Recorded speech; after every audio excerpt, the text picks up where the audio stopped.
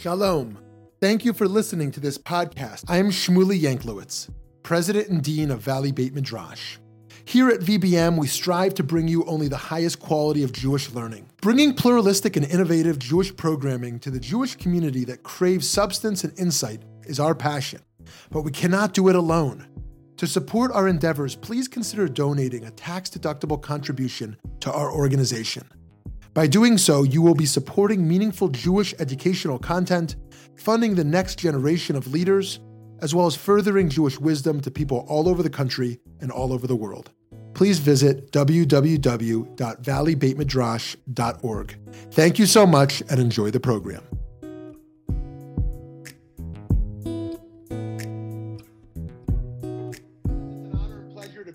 Dr. Daniel Gordis, who is Senior Vice President and the Koretz Distinguished Fellow at Shalem College in Jerusalem, a regular columnist for Bloomberg Opinion and the Jerusalem Post. He's the author of numerous books on Jewish thought and political currents in Israel, and he's a two-time National Jewish Book Award winner. Dr. Gordis joined Shalem in 2007 to help found Israel's first liberal arts college. And just this last few days, I received in the mail We Stand Divided, the rift between American Jews and Israel, creating a lot of conversation. Just had an op-ed highlighting this book in the Wall Street Journal. So Danny Gordis, I appreciate you taking time to talk.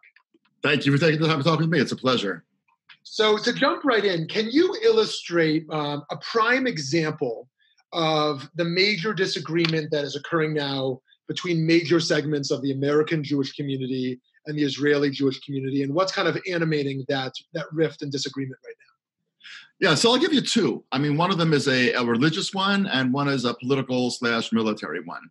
So on the religious front, there was the obvious blow up a couple of years ago about the whole mixed davening space at the Kotel, which I was also very upset about and wrote some nasty things about. But at the end of the day, one of the things that I think got confused by American Jews, and again, I thought Bibi handled it very badly and so on and so forth, there was a sense by American Jews that because the Israeli public, so to speak, was not getting behind a government that would get behind this, this public's space, that Israeli Jews just didn't care about 80% of American Jews or 90% of American Jews who describe themselves as non-Orthodox. Now, what everyone thinks about having a mixed davening space at the Kotel, the important thing that American Jews didn't understand is how little of an issue this really is for Israeli Jews. The vast number of Israeli Jews are either totally Chiloni, in which case they really couldn't care less who does what at the Kotel because the Kotel is meaningless to them, or they're Dati, in which case they have a very serious sense of what's appropriate at the Kotel. The number of people who actually think that the Kotel does matter, but think that egalitarianism also does matter is a drop of a drop of a drop of a drop. Whereas in America, it's a huge piece of the pie. In Israel, it's a non-existent piece of the pie. Therefore, in Israel, nobody really votes on that issue. So what happens is when the government understands that it's not an issue that's going to carry any domestic political weight and it decides to abandon a promise that it had made, and one should not abandon promises that one has made. I'm not suggesting that that was an okay thing to do. American Jews take it as a statement that, oh my God, Israel doesn't care about us, or Israel rejects our version of Jewish life. And it's not only the rabbin and it's not only Bibi, but it must be the populace at large because nobody seems to be getting all riled up about it. When in fact, it's just not on the radar. Another way of looking at it is the kind of the military political side. When the same day that the embassy moved from Tel Aviv to Yerushalayim, there was a tremendous amount of violence along the Gaza border. And 60-something young Gazans were killed, the vast majority of them by Israeli snipers, which is a tragedy no matter how you look at it. I mean, it doesn't matter whether you're left or right, Jewish or not Jewish. 60-something young people getting killed in violence is a horrible thing. They're all created in God's image, and none of us should take any comfort in something terrible like that happening. But, however, the Forward then ran a column by Peter Beinart, and he did not write the headline, obviously. He wrote a column that I didn't agree with, but it wasn't a terrible column. But the headline read, Israel's decision to shoot Palestinians should not surprise us, but should still horrify us. In other words, Israel's decision to shoot Palestinians, as if one bright morning a bunch of Israeli commanders get up and say, hey guys, what should we do today? Oh, I know. Let's go to the border and shoot Palestinians. Israelis see the border in a very different kind of a way. They understand that there are Jewish settlements not settlements meaning over the border settlements, but just yishuvim and moshavim, places where Jewish people live right inside the Gaza border. The fence is just a chain link fence. I mean, it's the kind of fence that you could have between yourself and your neighbor. There are parts that are actually a wall. There are some parts that are technologically more advanced, but in large parts, it's just a fence. And enough kids push against the fence is going to fall down and people are going to come in. And then you could have 10 people come in, 100 people come in, 1,000 people come in. And then how does the army protect these people? So the army has longstanding had a policy. The fence is defended with lethal force all the time. And if 60-something kids are sent by their religious leaders or their families to go attack the fence, terrible, tragic, horrifying things are going to happen. And again, American Jews looked at this as a callous disregard of human life on the part of Israeli soldiers. And Israelis saw this as a tragedy that was brought on by the activity and the actions of the Palestinians. And no left-wing Israeli party called for an investigation. No left-wing Israeli party called for a vote of no confidence, simply because we see these things through very different lenses. What I try to do in the book is help people understand that before we can fix this relationship, like in any relationship between a husband and a wife, or two friends, or whatever the case may be, we first have to learn to see how the other party sees the world through those other people's lenses. Okay, so looking at that that disagreement and divide on religious identity and participation, and on the ideological, militaristic, political level, if that rift grows into something more of a rupture, does it matter? How serious is it that this divide exists? And what would the implications be, if any, down the line? So obviously, the Gemara says that prophecy was given to children and fools and so on and so forth. So I don't know exactly what it would be. But here's what I think we all ought to keep in mind, no matter which side of the ocean we live on. No great Jewish diaspora has lasted forever. Every single great Jewish diaspora has ended, without exception. In other words, the Babylonian exile, which gave us the Talmud, fell in large measure because of the rise of Islam and other forces and so on and so forth. The great golden age of Spain ended in that particular instance mostly because of the rise of Christianity and the auto da fe and so on and so forth, the Inquisition. The great diaspora of Western Europe in the early part of the 20th century ended under horrific circumstances that we don't need to belabor. And there are many other examples. I mean, the diaspora of North Africa ended because of the creation of the State of Israel and so on and so forth. Therefore, I think that American Jews who have a sense, we're invulnerable, this diaspora is unlike any other diaspora it ever was, ought to have a certain sense of kind of humility about history and say, that's exactly what the German Jews thought, and that's what the Spanish Jews thought, and that's exactly what the Babylonian Jews thought. None of us can know for sure. So therefore, American Jews need to know that it's important that there be a place somewhere else in the world that if, God forbid, things here don't go the way that we want them to go, there's a place for Jews to go. But by the same token, no Jewish sovereign entity in the land of Israel has lasted forever either. The first Commonwealth ended. The second Commonwealth ended. By the way, as you know, they obviously they lasted each more or less between 80 and 100 years, depending on how you count and what you call the end and so on and so forth. But they didn't go on forever. And now we're 72 years in. It's not like we are a fraction of how long those other things lasted. And I think Israeli Jews need to have a certain sense of humility also and say, well, what if we're not the ones that are going to make it? Don't we want there to be a place somewhere across the world that we're in dialogue with, where our values will help to shape it, where we too could see the future of the Jewish people getting lived out? I just think that the Jewish people's history is such that no Jew has the right to say about another enormous community. And we understand that between Israeli Jews and North American Jews, you're talking about 85, 86% of the Jewish world. Neither of those communities ought to have the hubris of saying about the other, who cares what happens to them? We should know enough from Jewish history to know that Jewish people do not turn their backs on other Jewish communities. And so I think moving this from a disagreement to a rupture would be playing with fire. And I don't think any of us has the zchut to say about some other community of Jews. We're so disagreeing with them that we don't care what happens to them. Hasidim and Mitnagdim didn't marry each other and didn't eat each other's shechita. But they would never have said about the other, I don't care what happens to them. They understood at the end of the day that they were all in the same European boat.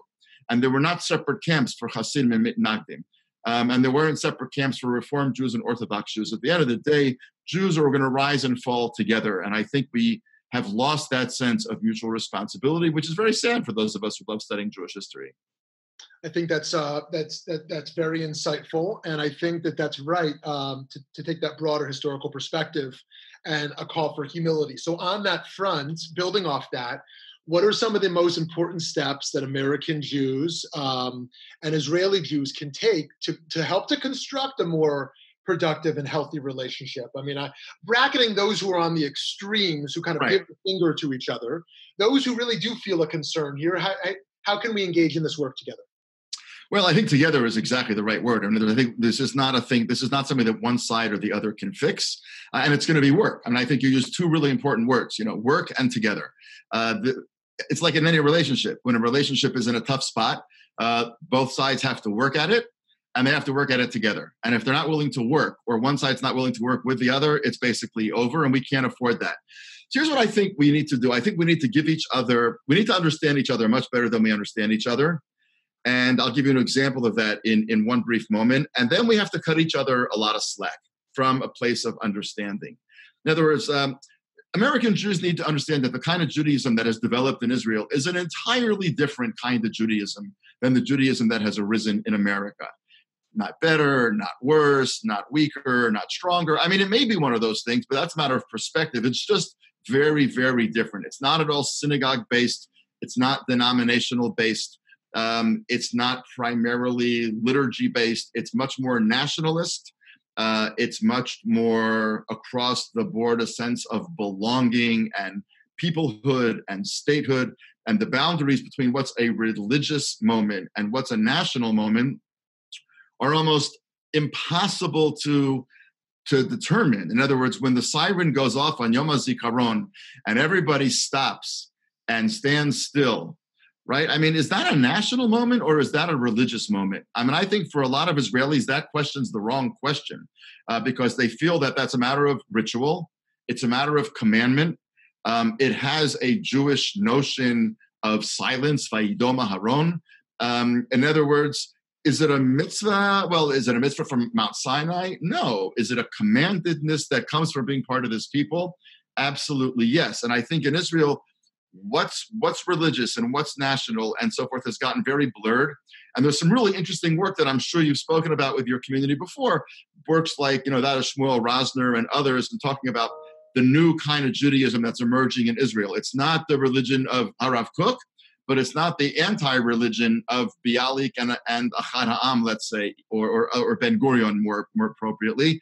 There's something new brewing, and it's very cool. And American Jews need to understand that just because Israelis aren't voting with their feet for conservative or reform Judaism, for example, doesn't mean that they're embedded in orthodoxy. It means that they're exploring something very, very different.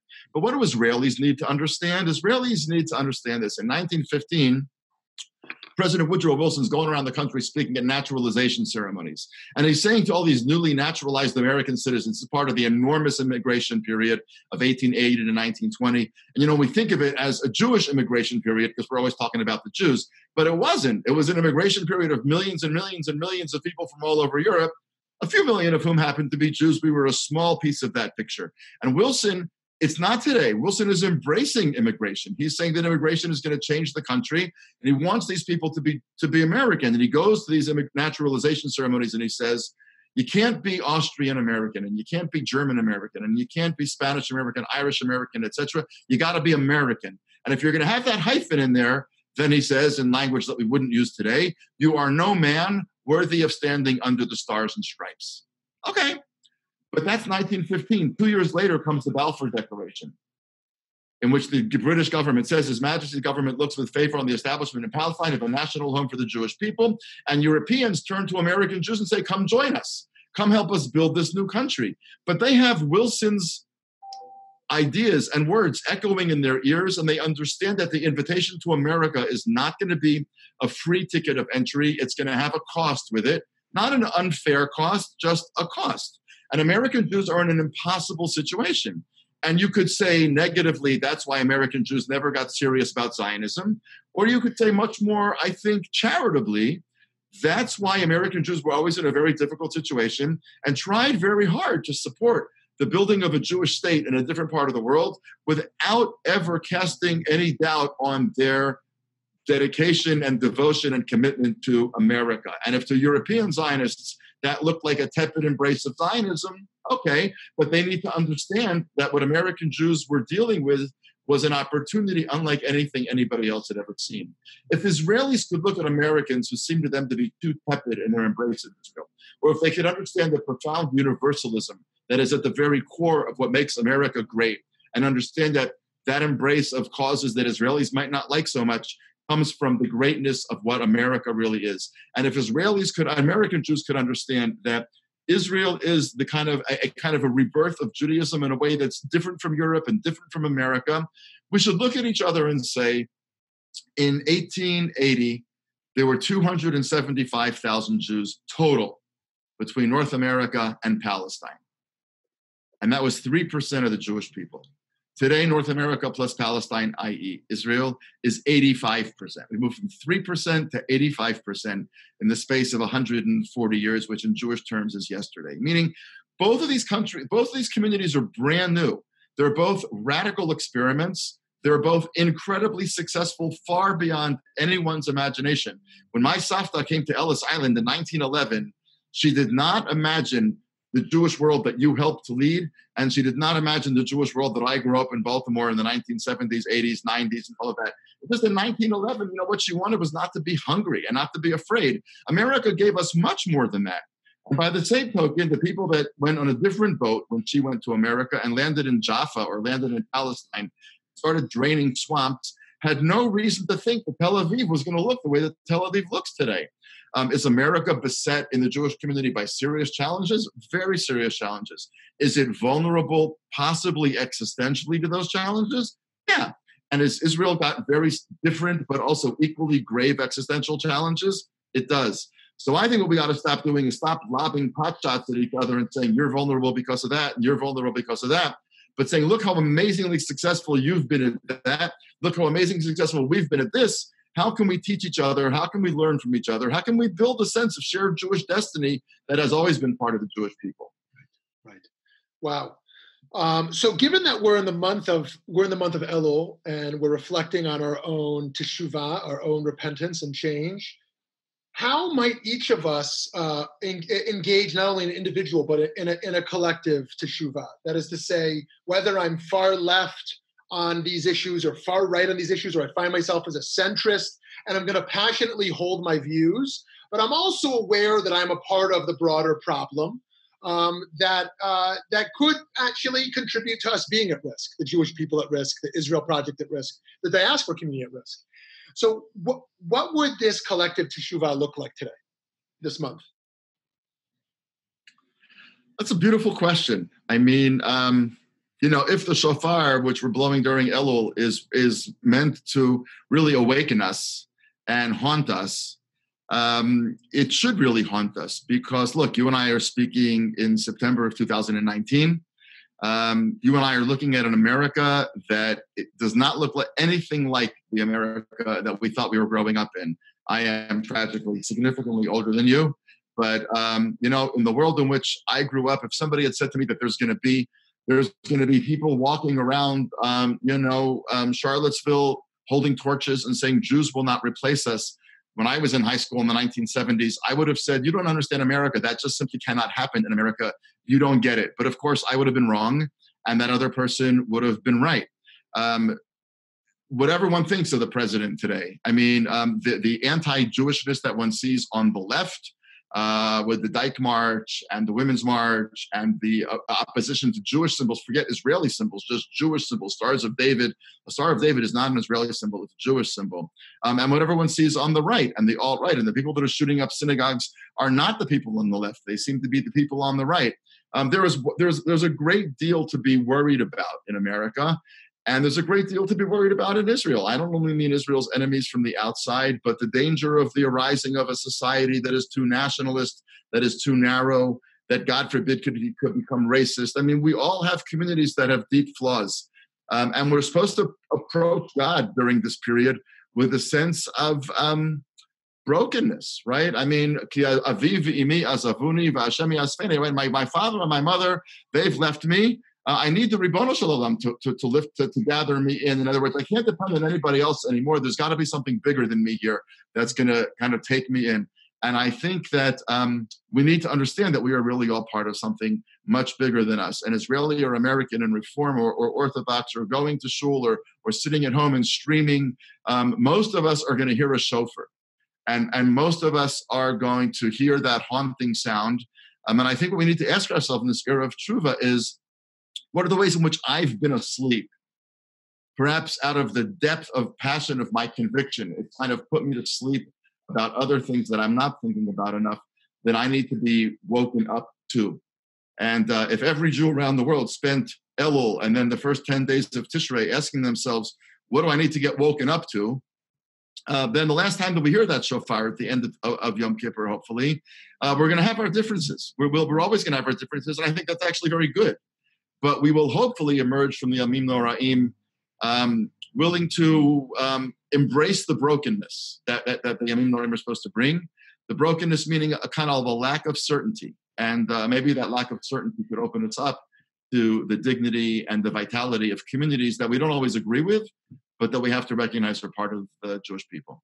Very powerful, very powerful. So, and so I see the need to come together. I also see the need to call out both sides where there's hate and anti-Semitism, wherever we see it on, and the need to zoom out and feel the gratitude of what it's like to have such a successful, in many ways, American Jewish community, to have Israeli sovereignty, and the responsibility that emerges from that gratitude. And I think the shofar is a wonderful opportunity for us to reflect on everything that you just shared. So friends, we stand divided. This is a very crucial book that names a lot of what we understand to be happening, but gives us the language, the statistics of what's happening, and to cultivate the hope, but not a naive hope, but a vision forward of the work we need to do together to chart a path forward. So Dr. Gordis, thank you very much for your time. Wishing you very much continued success in all your endeavors. To you too.